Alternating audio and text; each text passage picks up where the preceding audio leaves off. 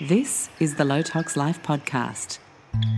If all the birds could fly right now, as high as me somehow, they could see all the things I've been dreaming of.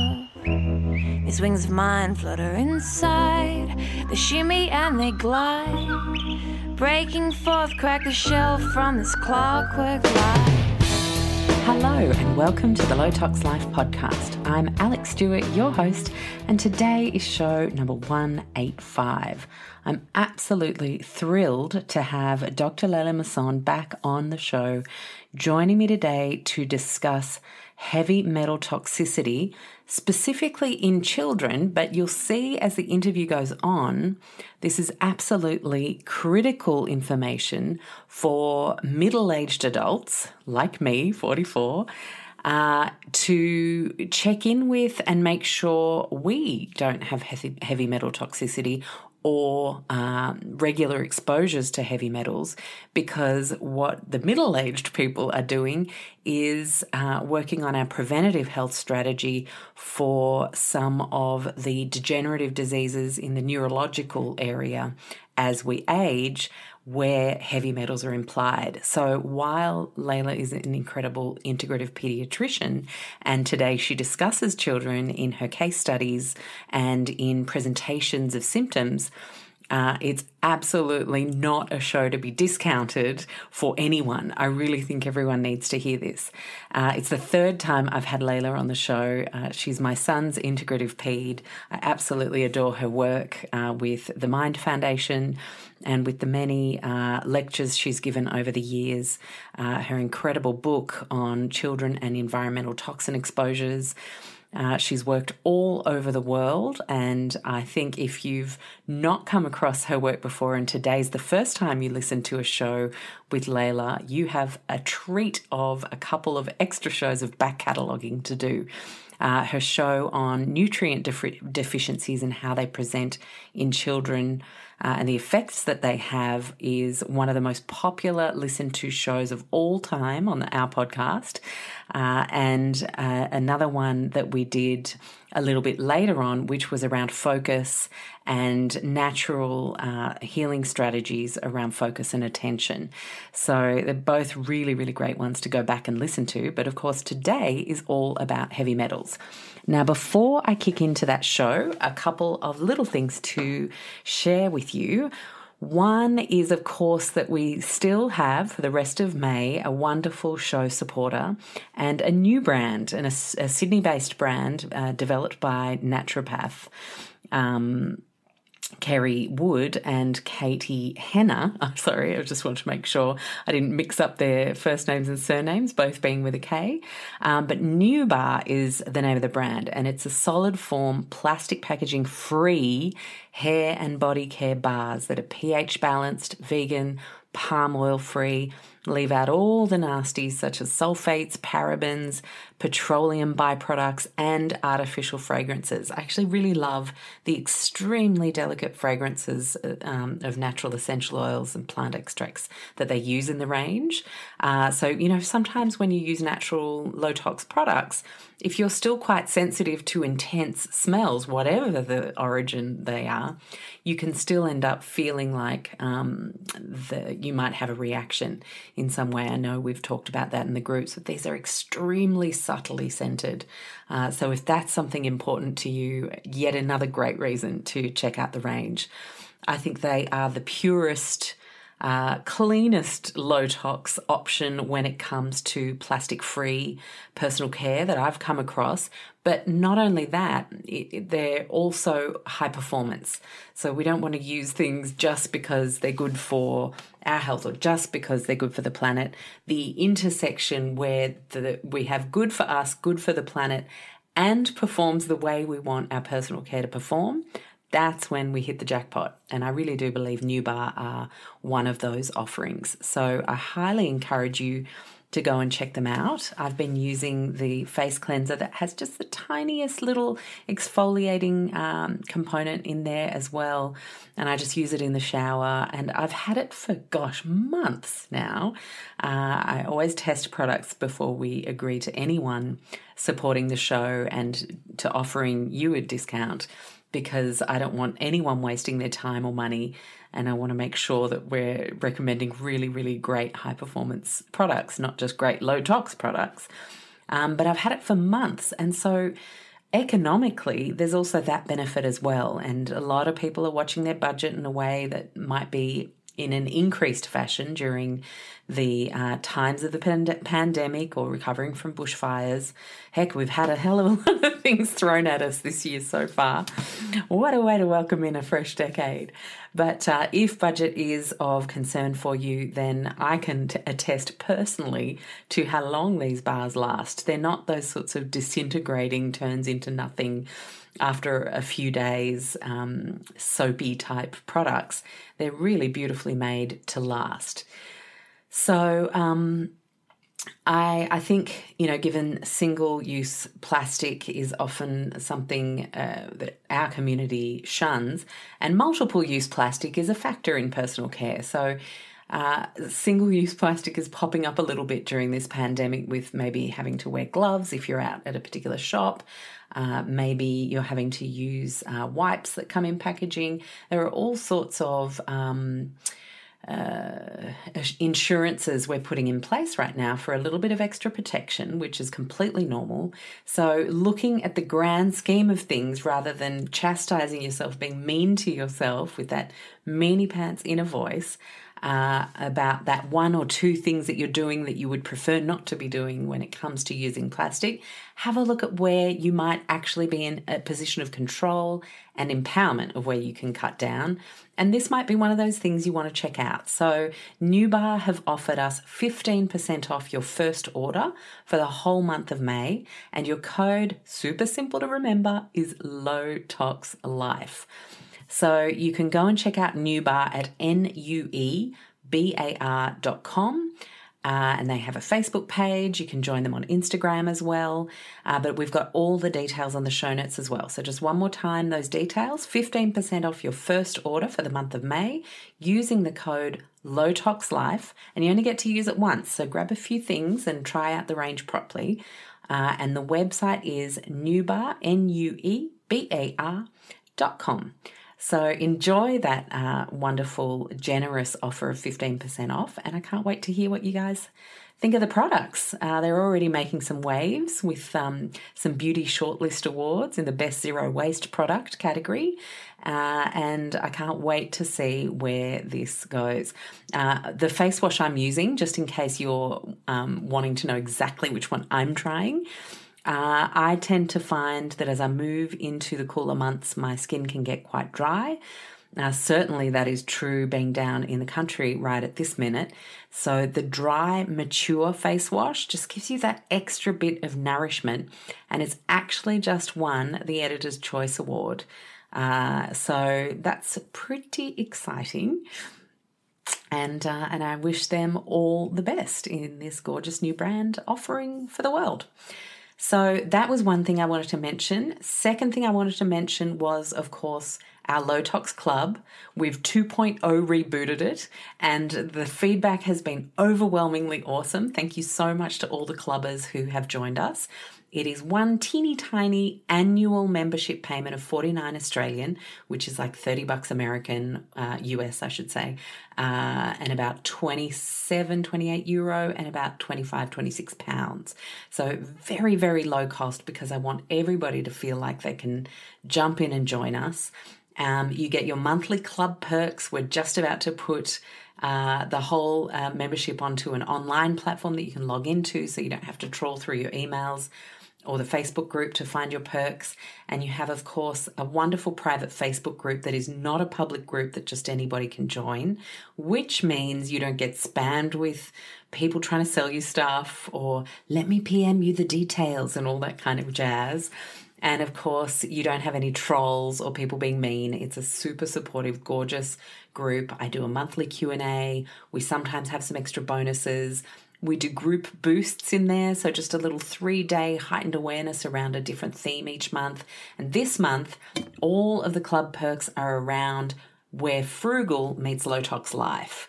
So food, body, home, mind, how we can apply the true and beautiful definition of what it is to be frugal to Leading a Low Tox Life. You've got recipes in there, all sorts of fantastic resources, and I can't wait for you to jump in. As soon as you join, you get emailed your downloads.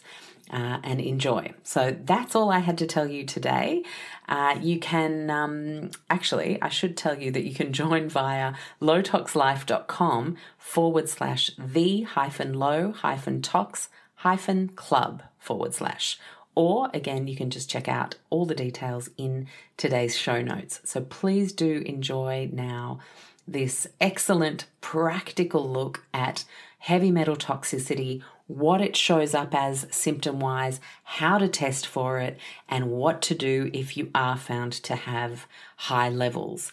So I found it extremely practical, and I know so many families out there are going to potentially benefit from this. So if you know someone who's having challenges, pediatric challenges in particular around behavior, perhaps children on the autism spectrum, and they haven't found the support that quite fits them yet, I think popping them in touch with this podcast in particular and Leila's work, she has a ton of resources. Her book is incredible. I think that could be really helpful for parents out there. Or if you've just noticed a change in yourself or your kids or your parents. As I said, this is a multi-generational thing to be aware of and pick up on, not because we all want to be neurotic and assume we've all got problems all the time, but because being able to identify what heavy metal toxicity looks like is something you will now just know for life, and you'll know what to do about it too, which is awesome. So enjoy the show, guys. Hello, Leila. How are you? Hi, I'm great. So nice talking to you again. I am so happy to have you back on the show. I feel like every time we talk, whether it's for one of our courses or for the show, parents just feel so soothed by what you share, the way you share it, and the way you help people come up with some very clear things that they can map out in their own lives to improve the health of their children, which is always, of course, such a wonderful endeavor. And today we're talking about heavy metals. This is something that confuses a lot of people. A lot of people are worried about detoxing and reactions and ways to detox, and if they even have an issue in the first place, how best to test. So I thought, let's just actually talk about this topic with someone who's seen this in practice over decades and has had a huge amount of experience with patients of all childhood ages as a pediatrician dealing with heavy metals. So for people who might not yet have come across your work and they might be listening to us for the first time, I would love for you to just share a little bit about your journey into becoming a pediatrician and an integrative pediatrician, and then we'll dive into today's topic. Yeah, so I became a pediatrician, about 25 years ago. And from the very beginning, the reason I became interested in working with children was because I thought, a lot of health issues start in childhood. And if you can prevent them, then you actually have a healthier person for the entire life, not just as children, but as adults. You look at the main health issues in adults, high blood pressure, cancer, heart disease, they actually start in childhood with what we eat, how we live, our lifestyle, what toxins we're exposed to as well. So I specialized in environmental and nutritional medicine. And that, of course, leads you to toxins in the environment. And that's how we connected, because you're interested in avoiding toxins. And I love that. And one of the, first things that everybody learns in pediatrics is about lead toxicity, because it used to be actually quite common because there was lead in petrol, and we learned, and people didn't know about these things, but we learned that when lead was taken out of the petrol, every country that did that, about 10 or 15 years later, they had a real drop in crime. They had higher IQs in the people who were growing up, and that's how researchers figured out that lead was really, really terrible for the brain, and especially the growing brain. So there is a lot of experience, a lot of research on lead toxicity. And then from then on came other heavy metals, mercury. And So I, in my practice, when I see a child who has any kind of developmental delay or behavior issues, I always check for these, because we know that lead and mercury in particular can really affect the brain. And for example, one of the kind of presentations of a child who looks like they have ADHD, but they don't in fact have ADHD, they have lead poisoning. And once you get rid of the lead, they no longer have the issues. They're no longer hyperactive and aggressive and impulsive. And they have a much better memory and can concentrate better. So it really overlaps with a lot of the diagnoses that we give children in pediatrics. And I'm always interested in figuring out the actual root cause of an issue, rather than just, putting a Band-Aid on. And, it's like, the simple explanation is always, or the simple example is, if you have a headache, you can just take a Nurofen and you'll feel better for a few hours. But if in fact you're dehydrated, or you have a sinus infection, or you had a concussion, it's not going to fix that. And you need to do something about the actual cause, right? So, and it's the same thing in pediatrics. I feel like, a lot of children I see, whether it is eczema and they're in fact allergic to a food, and once we eliminate the food, the eczema goes away. Or if they get one infection after another, but in fact they are vitamin D or zinc deficient, and once you fix the deficiencies, they're in much better health. So that's really my goal in life, is to find the underlying causes and then help children start out on a really healthy path in life for so that they will grow into healthy adults and happy adults. Yeah. So brilliant. And it just makes so much sense to focus in on the kids, because, as you say, if you get it right at the start, then you have much better health outcomes as you grow. And I'm curious to know, you mentioned, let's start with lead, because you've mentioned it a couple of times already, and you mentioned petrol and some of the scientific literature that showed a bit of a general population before and after effects of being exposed to petrol often. What are some of the other exposures to lead that we might not be so aware of, or might not be so obvious? So nowadays, lead in petrol is not such a problem anymore, because lead has been taken out of petrol, luckily. But there's still quite a bit of exposure to lead, especially from old paint, flaking old paint on old houses painted before 1974, when lead paint hadn't been phased out yet. So if you have an old house or a shed in your garden, and you have old paint on there, or even on the windows or doors, it flakes off into a very fine dust and then settles on the ground. So that could be on an outdoor veranda or in the garden. And then young kids, of course, spend a lot more time close to the ground, and maybe crawling or playing in the dirt or on the ground. And then they get that fine dust on their hands and they put it in their mouth, and that's how they get exposed to lead. That's the most common exposure nowadays in our country.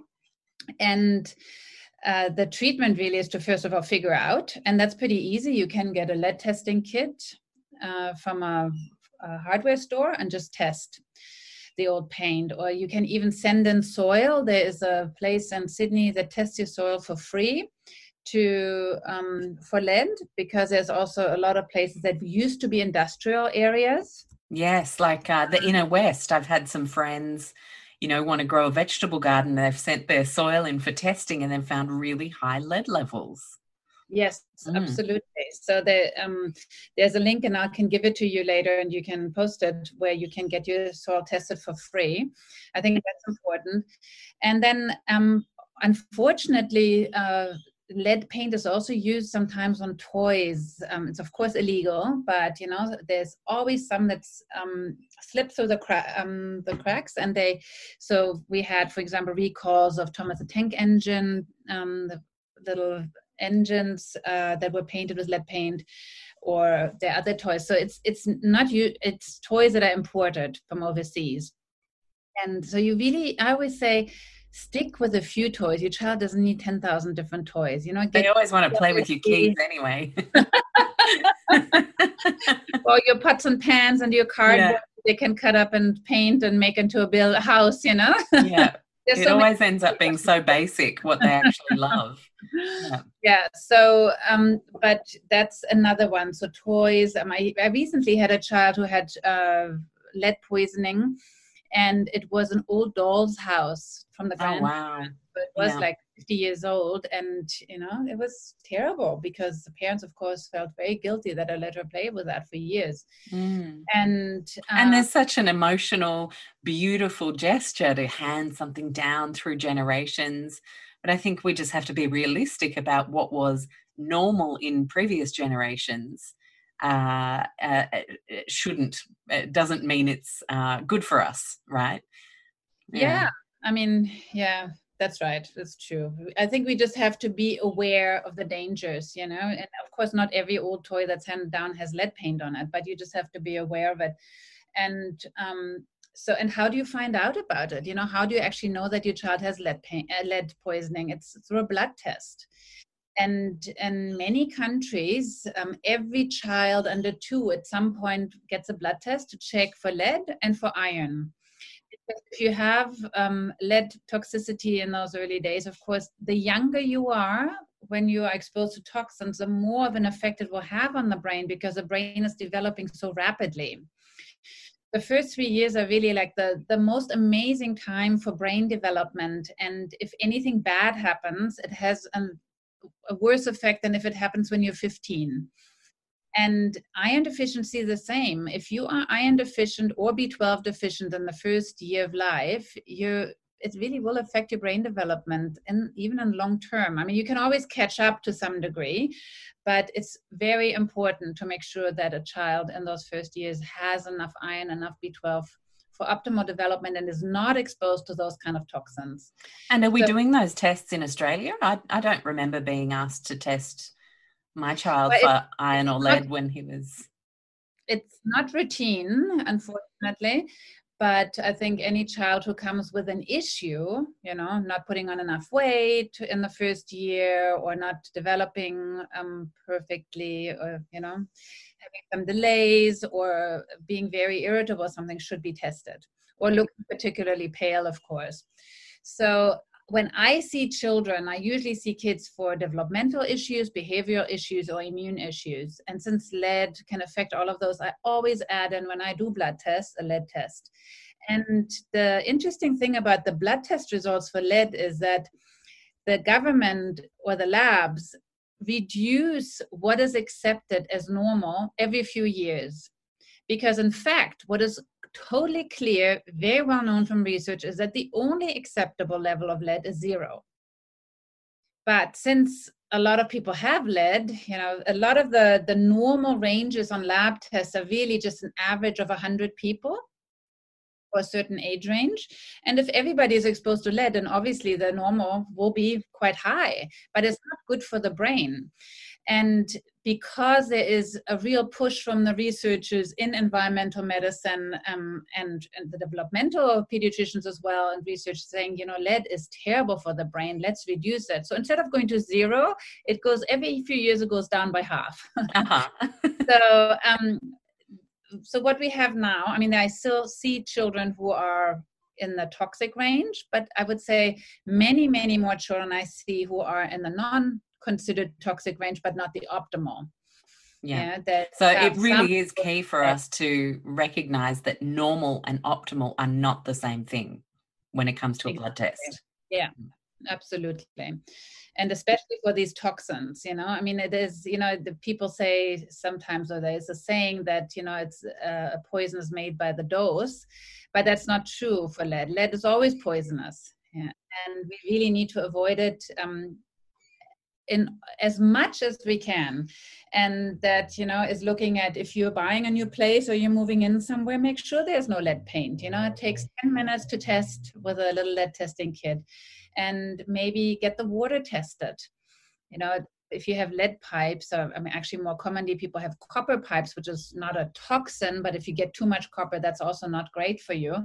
But, the water can contain a lot of different heavy metals that are not great. And when I see children, we'll talk about testing later, but sometimes they have like moderate levels of lots of different ones, and it's usually in the water then, in the drinking water.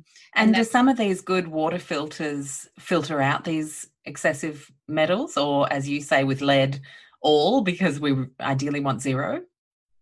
Absolutely. So you can get, I usually recommend a reverse osmosis water filter, which is, environmentally not the very best because it wastes some water. But if you can find a way of capturing that water and then using it for your garden, then that's fine. And, I use it just for the drinking water. So you can use it for everything. So, of course, ideally, we should have absolutely clean water everywhere. So when you bathe, wouldn't that be nice? But, at least if you can clean up the drinking water. So water filter should go very high on the priority list. So I'll pop a few good ideas for people in the show notes so that you've got access to a few UK, US, Aussie options, guys. And so you mentioned, therefore, exposure in the pipes, potentially exposure in the petrol, exposure in toys, especially old toys handed down, and paint. Those that seem to be the major ones. And we can just go to the hardware store, whether you're going to a Bunnings here in Australia or a Home Depot over in the States, or, whatever your equivalent is, then it's so easy. I remember testing our pans years ago, and it's just a little stick and you press it, and then, the instructions might be different based on the kit and where you get it from. So I'm not going to tell you exactly how it goes, just in case. But very, very simple, very low cost to rule out some of those major toxicity potential exposures. Yeah, so I just wanted to add one more thing is crockery. Hand-labeled crockery is a common one. And then in some cultures, they use that black Kajal eyeliner in children, and that can be, kohl is called, or Kajal, and it's made from lead. But it's, that's kind of phasing out. Most people use non-toxic ones now, but traditionally that used to be a common exposure. So I think the most important thing is to figure out the source and eliminate it. Absolutely. And you mentioned blood testing is the best way to assess someone's lead levels in their system. A lot of people talk about hair mineral analyses for metals. What's your view on that? Yeah, so if you want to find out whether your child is currently exposed to a heavy metal, the blood test is the best way. The blood test, if you do a blood test for, let's say, lead or mercury, you will know whether in the last 6 or 8 weeks your child was exposed. And that's very important information. Because there is an exposure, you need to eliminate it. The other tests so it doesn't tell you, though, if you were exposed a year ago and are no longer exposed. But obviously, if you have been exposed to a lot of lead a year ago, there may still be some in your bones, or, it binds to calcium. So it could be stored in your body, and there could be a small amount that could be released into the bloodstream. But that doesn't show up on those blood tests. And that's why people sometimes use other testing like hair mineral analysis or urine tests to see what is the actual body burden of the heavy metals. And there are, lots of things to consider there. So you mentioned the hair mineral analysis, where you just take some hair and it gives you kind of an indication of what came out of your body, what was excreted into your hair over the last 3 months. And that can be old exposure, just slowly excreting it. It could be acute exposure if and getting rid of it. The caveat with hair mineral analysis is that if you're not good at detoxing, it may not show up in your hair. And the children we are most concerned about in terms of heavy metal toxicity are kids on the spectrum. And children on the autism spectrum are, not all of them, of course. You can never make a global statement about children on the spectrum because every single one is different. But in general, they are not the best detoxifiers through some genetic mutations and, often not being able to make a molecule called glutathione very efficiently. And we'll talk about that later, how you can help that. And also not doing something called sulfation very well. And these are pathways that you do in your body to get rid of toxins. So if you don't do that well, you're not excreting the toxins, you hold on to them. They stick to you like a little magnet. And that one of the, at first when people did research on autism and heavy metals, they said, oh, we're going to collect the first baby teeth that came out, and we will find all those heavy metals in there, and we'll see, we'll prove that kids on the spectrum are exposed to more heavy metals. And they found nothing. And the reason was, just like in the hair as well, these children don't excrete the toxins. And so the hair mineral analysis therefore is really kind of limited. It gives you some information, and if there's huge amounts coming out, well, the question though for me though is, if there is a lot coming out, maybe you're just such a great detoxifier that you don't need any extra help. But obviously there is an exposure that you need to stop, right? But it's not 100% reliable.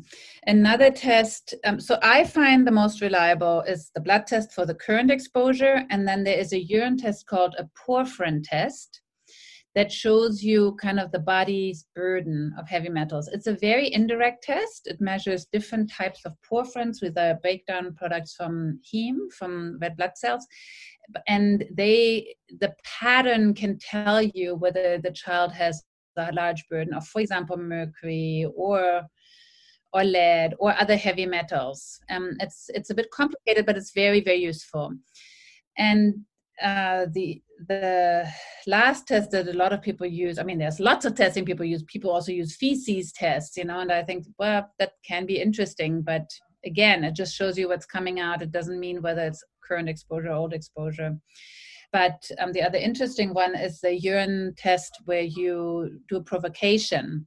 So you take a urine test and just see what's coming out. So that's the current exposure. Let's say there's a bit of lead coming out, and you know that right now this child is getting some lead because it's coming out today in the urine. And then you give a dose of some kind of chelating agent that actually pulls heavy metals out of the system into the urine. And you measure then again, and you look at the difference. So if then a huge amount of, let's say, mercury comes out that didn't come out in the first one, you know that it's not current exposure, but there is mercury going around in the system and it's coming out when you help it. Now, we are really moving away from chelation in children. I don't think many pediatricians do that anymore, unless it's a very acute toxicity. Yeah, if a child comes with really severe lead toxicity to the hospital, they will get chelated. Yeah, like they've been poisoned very specifically. Yeah. Really poisoned. But if that's not the case, then it is just a little bit harsh on the system. Mm-hmm. And you never know how much is going to be redistributed around the body, and how much actually is going to be redistributed to the brain. So people are becoming much more careful about that. And I think the treatment now looks much more at helping the body to detoxify in its natural ways. Mm. So maybe we talk about mercury now at this stage and look at symptomology and again, best forms of testing, and then move into detoxification, because I'd imagine there'd be some overlap there, right? Yeah, great. I love talking about mercury. Let's do it. So mercury is another really terrible toxin, heavy metal that affects the brain. And if you think of the Mad Hatter in Alice in Wonderland, he had mercury toxicity because the hatters were making felt hats. And in order to make felt, they were using mercury. Wow. And they went crazy, right? So the very hyperactive, often quite, wild behavior can be mercury. And of course, all of these heavy metals lead to a drop in IQ and cognition. So mercury exposure comes nowadays mainly from two sources. One is if you live downwind from a coal power plant that doesn't have really good filter systems installed. And when I lived in New Zealand, there was one town, Huntly, where they had a big coal power plant, and all the patients I had who lived downwind from there had high mercury levels. Wow. And the interesting thing at the time was that, the normal range for mercury was in their lab was like something like 0 to 15. And then when people started testing for mercury and found that all these kids had a 20, 25, 30, the level was just increased. The normal all of a sudden was 25. And because that was the norm, but it doesn't make it the optimal. Well, it was that, but it was also that, kind of closing your eyes to a problem and saying, Yeah. oh, there's no problem. We just change our criteria. And then the kids went up to 40 and 50, and then the labs changed it to above 50. But we do know that even a level of 10 or 15 is really bad for your brain. So, and the other big exposure, which I think is much more universal, is fish. So fish consumption. The fish we eat from the ocean has all the toxins that we're dumping in the ocean, which is absolutely everything, right? Every toxin that we produce in our world nowadays, in the end, ends up in the ocean. And fatty fish accumulate fat-soluble toxins, and that includes mercury. So the larger the fish, the more toxins are in there because of, the small fish are eaten by the larger fish, and then the even larger fish eat those fish. And as you go up the food chain, the toxicities become more and more concentrated. So if you look at a whale, or they have huge amounts of fat-soluble poisons or toxins in them, including mercury. And that's why you should never, ever, there are many other reasons why, but yeah, I was going to say. Even, so other large fish like swordfish and catfish and tuna, they're pretty large and they have high levels of mercury. So, and it's not just the mercury. The mercury is kind of like a marker for all the other fat-soluble toxins, DPBs and dioxin even, toxins that have been banned for many, many years, but are still in the ocean. They're not going to go away because we ban them. So my recommendation is not to eat fish. I'm very strong about that because, first of all, we're emptying the oceans.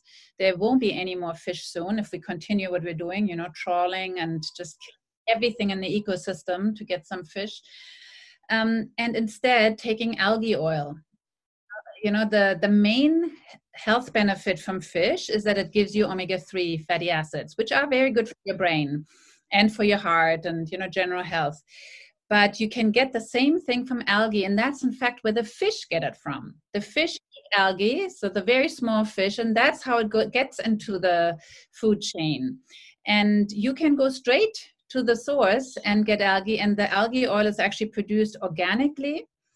And it's not produced in a polluted sea or ocean, but in vats that are clean and free of toxins. And you actually even take out CO2 from the atmosphere by producing exactly, doing something good for the environment. Yeah, absolutely. So, and are you talking about a specific brand? Are you talking about Nordic Naturals here when you're talking about this, or are there a couple of options that you like to recommend? Yeah, so I myself take the New IQ brand, and I'll give you the link to that.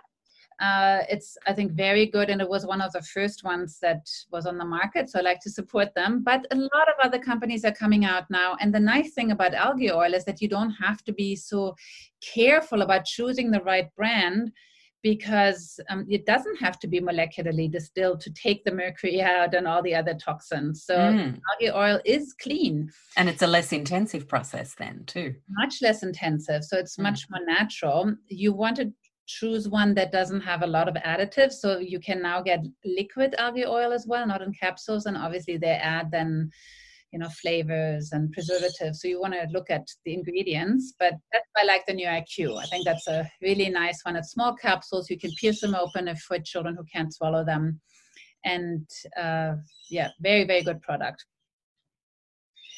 Now, I just wanted to quickly say, as a little pearl, so one of the signs that your child may be low in omega-3 is if you touch their upper arms, the upper outer arms, if that feels very dry like sandpaper, or they have a lot of little bumps up there, that's a sign that they are low in omega-3.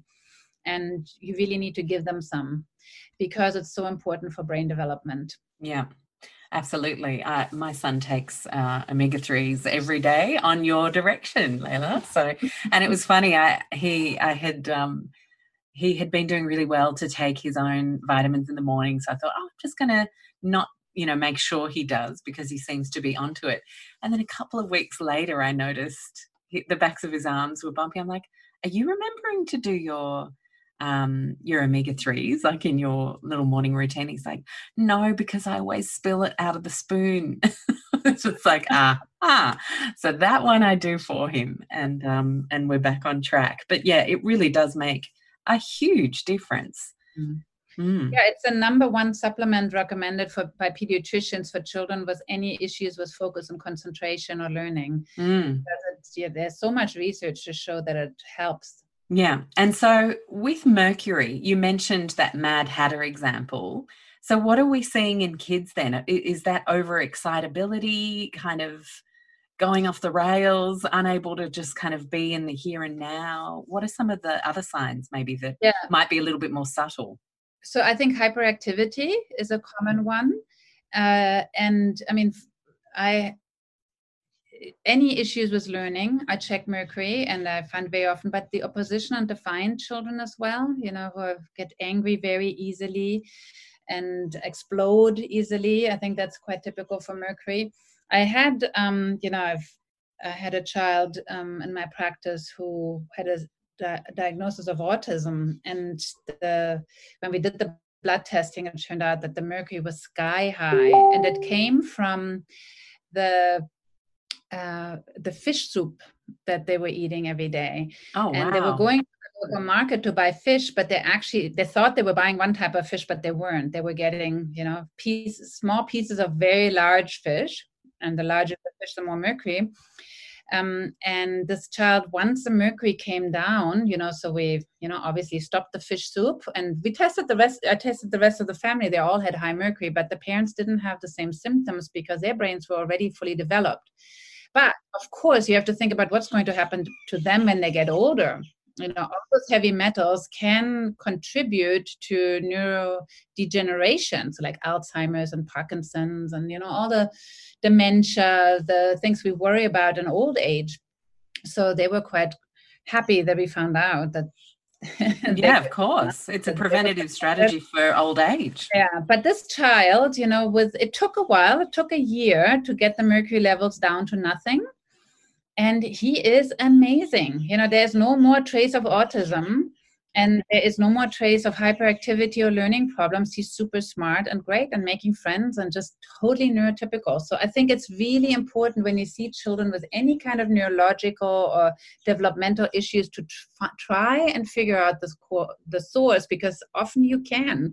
And when you treat it, everything improves. I mean, nobody has health issues for nothing. It's never just bad luck, or totally genetic. I mean, when you look at, of course, everybody's different genetically, but it always means the genes don't immediately say, developmental delay. There are several steps in between. So like the gene may not working so well for detoxification, and therefore this child is more prone to having developmental issues when they're exposed to toxins. Or, they may not be methylating as well because they have some genetic variation, which means that you're, not creating new cells as easily or something. But all of that can be helped. Yeah. And so with mercury, really the number one thing is to be aware of it. When I examine children, I look at their fingers, and I look at so I have them, spread out their fingers. I'm doing it now too. So often the last little segment of the fingers, the ones, when you look on the inside of the hand, the last segment, the one where you have your fingernails on the outside, is very pink. If that is much pinker than the rest of the fingers, that can be a sign of heavy metal toxicity. Right. Those kids, I'm definitely going to check for lead and mercury, because lead and mercury, I would say, are the most common ones. Yeah. So if you just eliminate those two, you already have done a good job. I mean, there are other ones that we talk about, there's been arsenic went around for a while because of arsenic in rice. And, the countries like Bangladesh, that's where it was figured out that there was very high levels of arsenic in rice because they were drilling boreholes for water, and the water was very high in arsenic. Wow. And to the rice, and then people got arsenic poisoning. So where's the best place to buy rice from in terms of the origin country? Well, I think Australia is pretty good. Yeah, okay. Here in Australia. And I always recommend with rice that you soak it. I think best rice to buy is brown organic. Yeah, okay. The brown rice is not necessarily lower in arsenic, but it's so much healthier in every other way that it undoes that issue. But you soak it just like you would soak legumes. So for a few hours or even overnight, and then you throw out the water. So that will get rid of some of it. And then you cook it just like pasta. So you put a lot of water and not just a little bit and then in the end you have to drain it. Yeah, gotcha. More of it. So you're not a fan of the absorption method, because then all of the things that get released from the grain come back into the grain through absorption. Yeah, okay. So we want lots of water, drain it off, then eat. And then you want to have a varied diet. Don't eat rice 7 times a week. There's so many other, a lot of people who, try to avoid gluten, for example, they just eat rice every day. But there's so many others, as you know, you can have sweet potato, you can as your carb, or you can have quinoa or millet, or I love millet. Polenta, there's so many others. So just mix it up so that you overall decrease your exposure, and have your diet as organic as possible, because that will definitely reduce toxicity. And so there are obviously a lot of metals, and people think, so lead and mercury, I've got to worry about those. Are there any others that I need to worry about? I read a blog, or I saw something on a health summit. And what is your view on how detailed we need to be into looking at metals? Yeah, it really depends on how healthy you are, I guess, but if you have absolutely no issues and your child is completely well and has no symptoms or signs of any heavy metal toxicity, then I think just checking for lead and mercury would be the most important. I have checked a lot of children's blood for arsenic because, a few years ago, there was a lot of talk about arsenic, or there still is.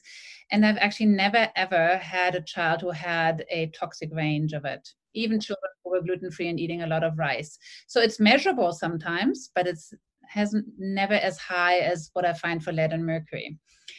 So the other ones that are quite common, so like if you do, a more comprehensive analysis, and even though I don't usually order hair tests, patients come to me with their hair tests already done.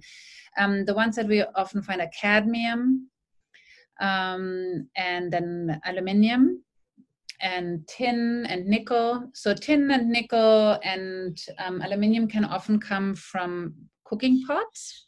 So if you get that combination, you want to really look at your pots and maybe get a new set that is, healthy. So even stainless steel, if you've used them for 10 or 15 years, they do have lots of different metals in them. So they can, wear off and then release some of those things into the food. I like cast iron, because if you release iron into the food, that's actually a good thing. A little bit of iron is beneficial for most people. So cadmium can be from batteries. So if a child is chewing on batteries, that's obviously a terrible thing, and they'll have very high cadmium, but most parents don't let their kids chew on batteries. Good plan, parents. It's usually from water. Okay. So our drinking water is contaminated. It's just not 100% clean. And studies have shown that you even have things like hormones in there, and heavy metals and medications like antidepressants. Of course, small amounts, but you can measure it in the water. So I think that idea of having a reverse osmosis water filter is a really good one. Yeah, sounds like it's a great. And then you want to mineralize it. So the good systems have a remineralization and alkalinization, so you get really, really nice water without having to buy water in bottles. Yeah, absolutely, because you definitely want to avoid that environmental aspect of the old single-use bottled water days. So So it sounds like it's a good time to start talking about detoxification, because there are obviously different ways to go about that. There's a bioindividuality component based on a patient's particular situation as well. So this is definitely not a one-size-fits-all approach. But what are some of the things that we can look at, or that you've used in practice, that have been really effective and gentle enough for kids as well? As you mentioned, chelation's not always the way to go. Yeah, so I think the first thing really is to improve the lifestyle, avoid the exposures, avoid pesticides in the house, because they all can also contain heavy metals apart from the other toxins they have. And then support the body's way of detoxing. And how does a body detoxify? I mean, there are many different ways, but one thing is zinc. If you have enough zinc, you need 4 molecules of zinc to grab 1 molecule of a heavy metal or a toxin to then excrete it. So if you're already low in zinc because the food you eat is grown on soils that are low in zinc. I literally just checked my fingernails for white marks. I'm like, nope, I'm good.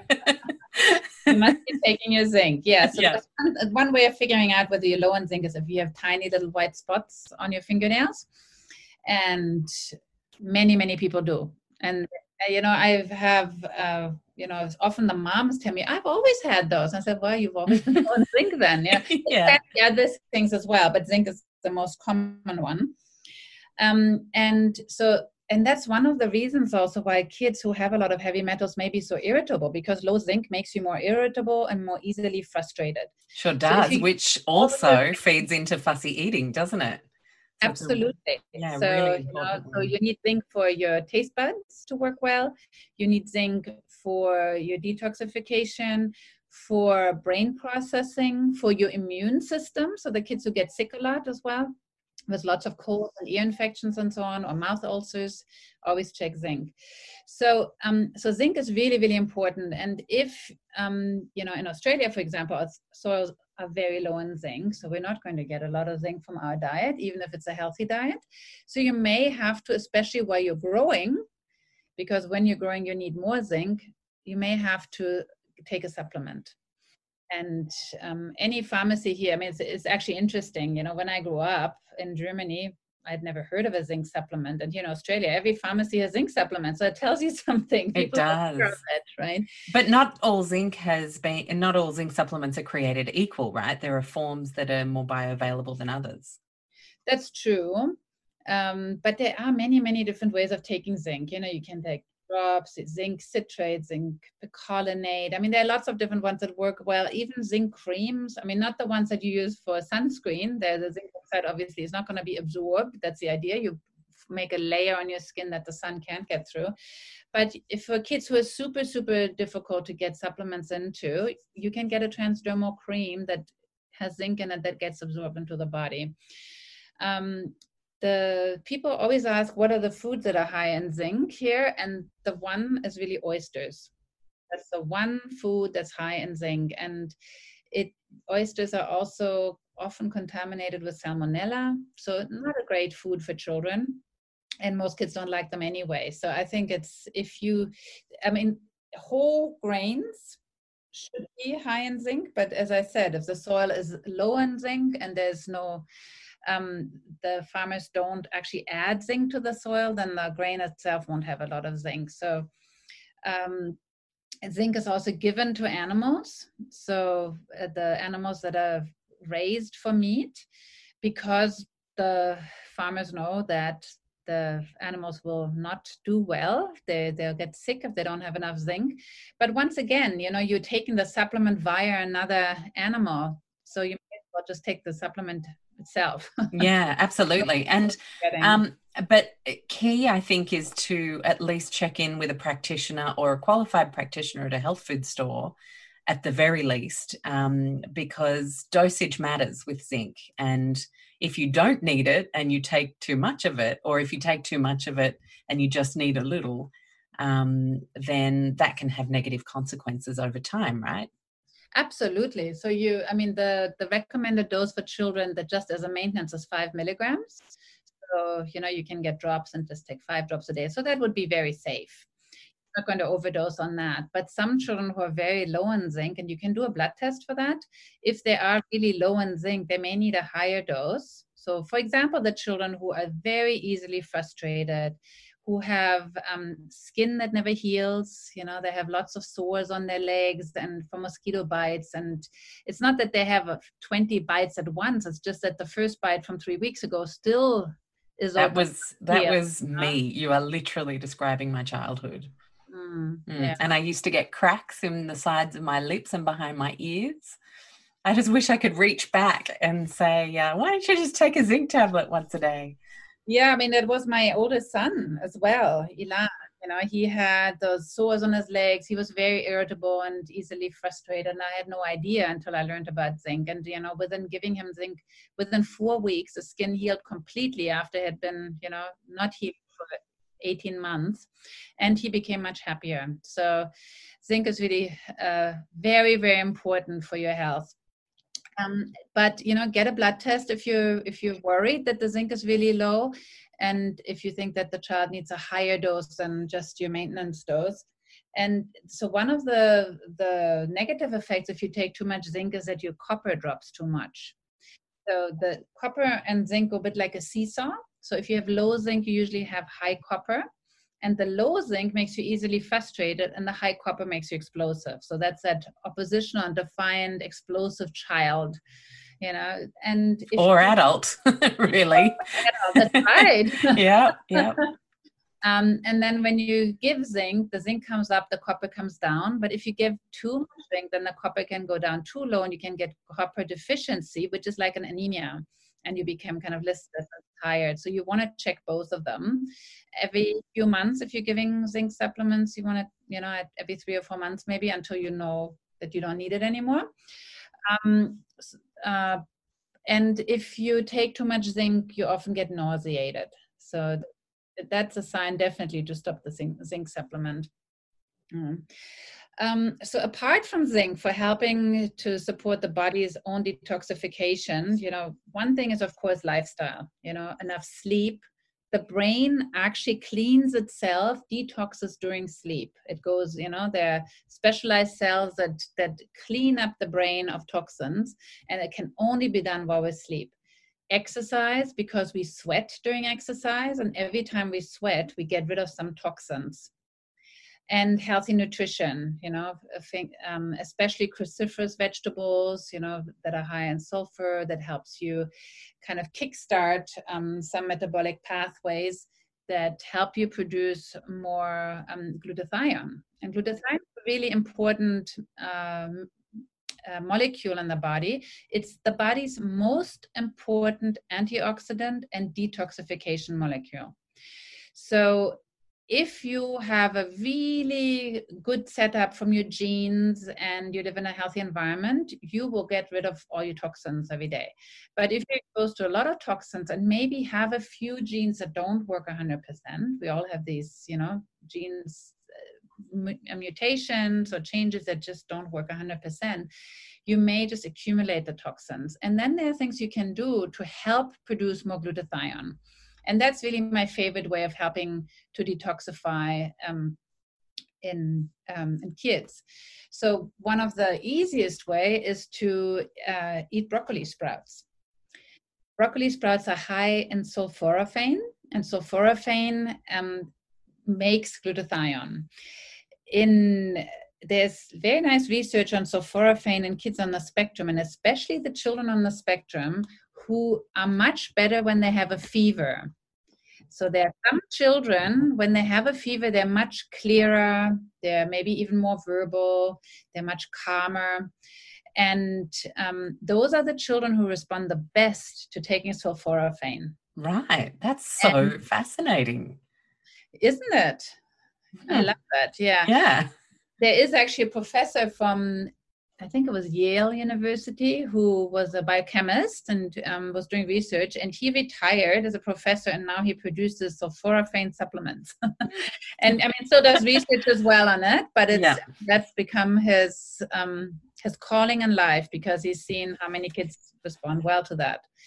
Can I ask then on that tip, because I know just from speaking to various people in the community over the years, some people find that they eat broccoli or broccoli sprouts and they get really gassy. Is there a reason that happens that you know about, or a way we can reduce that gas?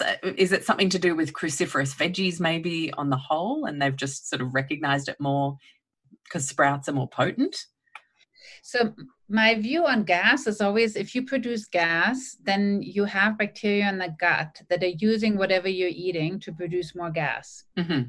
That's not a great gut flora. So Okay. you want bacteria who are really good at breaking down the food you're eating. Yeah. And the more of the food, if you eat a lot of a food, you produce more of those bacteria in the gut that thrive on that food. So if you eat a lot of broccoli, you will grow a gut flora that is good at using up broccoli.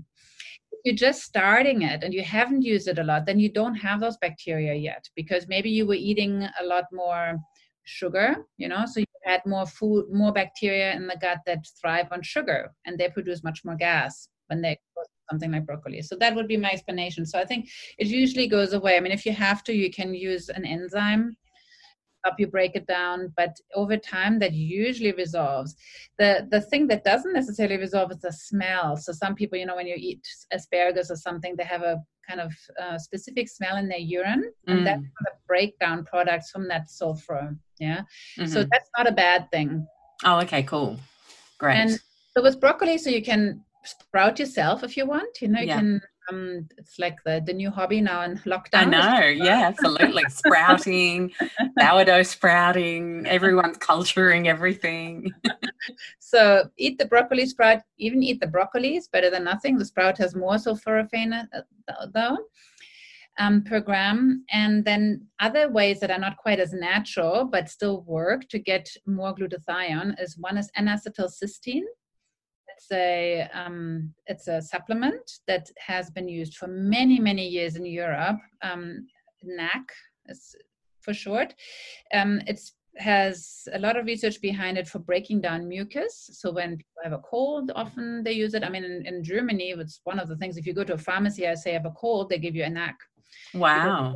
Mucus and you get over it faster also, but the big thing it does, it also detoxifies, so it helps you make glutathione. There's nice research on NAC with autism, that it really works to help children develop, making gains and being calmer and happier. And then the next step would be to just take some glutathione.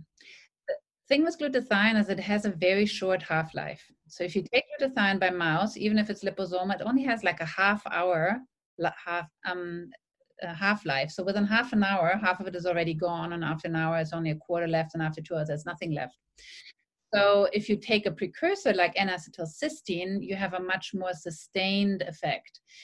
On the other hand, you can get little skin patches of glutathione, and they last 12 or 24 hours because they're slow release. So for kids who are very, sounds like a good option.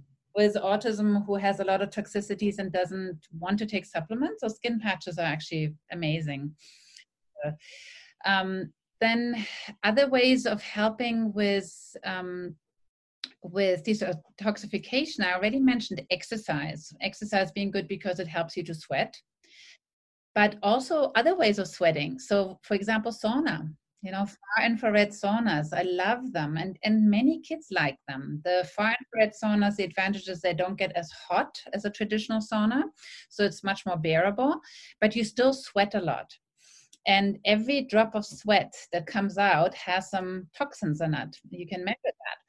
And the more you do it, the more you get rid of the toxins. So the important thing to remember is to rehydrate really well afterwards, because obviously you're going to lose a lot of fluid, and also to put back in the good electrolytes and minerals like zinc, because you will also lose some of the minerals that you need in that sweat, sodium and potassium and magnesium and zinc. So you want to make sure that you rehydrate and remineralize afterwards, and start low. If you have a friend or a friend who has a sauna, or you have one in the neighborhood that you can your children, make them comfortable in there. Start with 5 minutes and then slowly go up. Don't expect them to spend half an hour in there. 100%. I know this from when I first needed to start detoxifying from mold, when I was at my absolute worst with SIRS. I thought, sauna, more is more, right? No, because my electrolytes were so off kilter. I was so depleted. My homeostasis did not exist at the time. Any kind of sauna for more than 5 minutes caused crazy palpitations. It's like my body was like, no, don't take more away from me. I need that potassium. And so it would freak out, and I couldn't figure what it was for a couple of months. But the minute I started sipping on a good quality, I use Ben Lynch's Seeking Health electrolyte powder, and I was just sipping on that during my sauna, and I had all of a sudden the benefits of the sauna without the side effects of what's taken away from sweat. And it was fantastic. It's been one of my favorite therapies ever since.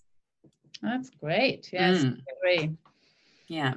So can I just come back to glutathione? Because I have heard some people find they have a negative reaction with glutathione. And I guess it brings me to another question about detoxification that's a bit more general. How do you know when the particular protocol or method you're using or exploring in detoxifying some of these metals is perhaps not the right one for you, or not right for that stage of detoxification? Is it a bit of a go very gentle and see game, detoxifying, do you find? Yeah, I think we should always be gentle. Yeah. Well, you know what humans are like. We're like, let's just jump in there and do everything, and whoops, too much. They're terrible at that.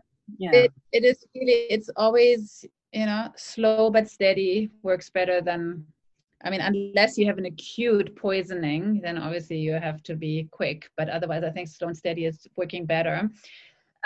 So with glutathione, I would say the main side effects, if you take it orally, you can get abdominal cramps, you can get bloating, you can get, allergic reactions, obviously. But if you are taking it, let's say transdermally, or you're taking the N-acetylcysteine and you have a negative reaction, it may be that you're taking too much and you have so many toxins in your body that they're kind of flooding your system. And then, always start low with everything. Anything you start new, just start with a sprinkle and slowly increase it till you get to the dose that is either recommended by your health practitioner or that you feel that is best for you or for your child. And it may take 2 or 3 weeks to get there, and that's fine. And then think about that when you're detoxing. So let's say you have a lot of lead in your system and you're taking something to, let's say you take some N-acetylcysteine to get that lead out. If some of that lead is already in your bones, you're actually pulling it out of the bones. It goes back into the bloodstream. It can temporarily increase your level in your blood. And you want to make sure that it goes out and doesn't get reabsorbed. So there's something, there is like a recirculation between the gut and the blood. So anything you have in your gut can be reabsorbed into the bloodstream and then go round and round. So taking something like a binder, something that will bind the toxins in the gut so that you or your child can pull them out and they're gone rather than being reabsorbed, is really helpful. And the binder can be something really simple like citrus pectin, or some kind of clay like Toxa Prevent is a good one. There are lots of different ones. Entros gel is a silica gel that has no taste, and you just take it on a teaspoon and it binds those toxins as well. So lots of different ones. But that's a really good idea, especially early on when you're starting with the detoxification. Mm-hmm. Yeah, brilliant. So much fantastic advice, as always, Leila. I want to thank you for your time. I feel like I understand metals better as well. To be able to direct people from the community to this interview is going to be really, really helpful for many families. And, as you were talking, something that became clearer and clearer with a couple of side mentions you gave was, yes, this is focused on children. But if you're in your middle age with a fully developed brain, but you don't tend to get as reactive to any metal exposures, it's still important to keep in check, because as an adult, you're in preventative health strategies for your old age, which is also an incredibly important endeavour to stay as healthy as we can for as long as we can. So, so that I found that really useful to remind us why it's important as adults to consider these things as well. Great. Thank you. Thank you so much, and no doubt we will speak very soon. Bye. Thank you so much for listening to today's show. I hope you enjoyed it as much as I enjoy having these conversations and bringing them to you. Now, where can you find me and Low Tox Life from here on in? Well, you've obviously got lowtoxlife.com, and there we have everything beautifully organised into food, home, body and mind topics, as well as kids, and a whole bunch of free downloadables and resources to help you inspire you to take community action. And there's amazing A to Z recipes there if you're ever getting a little bit stale in the kitchen, and a whole bunch of articles that I've written over the past 9 years of writing a blog. You can also find me on Instagram at LowToxLife, and also on Facebook by a page the same name. I make everything super easy, Low Tox Life, so you can find it really, really simply. Thank you so much to everybody who leaves a 5-star review over on Stitcher or iTunes or wherever it is that you tune into the show. And also to let you know that you can join us on Patreon, patreon.com/Low-Tox-Life, and come join the private Low Tox Life Club. In there, over time, more and more cool stuff is about to be added, and I can't wait to see where that community takes us. It's a place where we can continue the conversations, chat about the weekly show. You're going to get bonus Q&A and all sorts of things over time. I explain everything over on Patreon, so I encourage you to check that out. And in the meantime, I'll see you next week.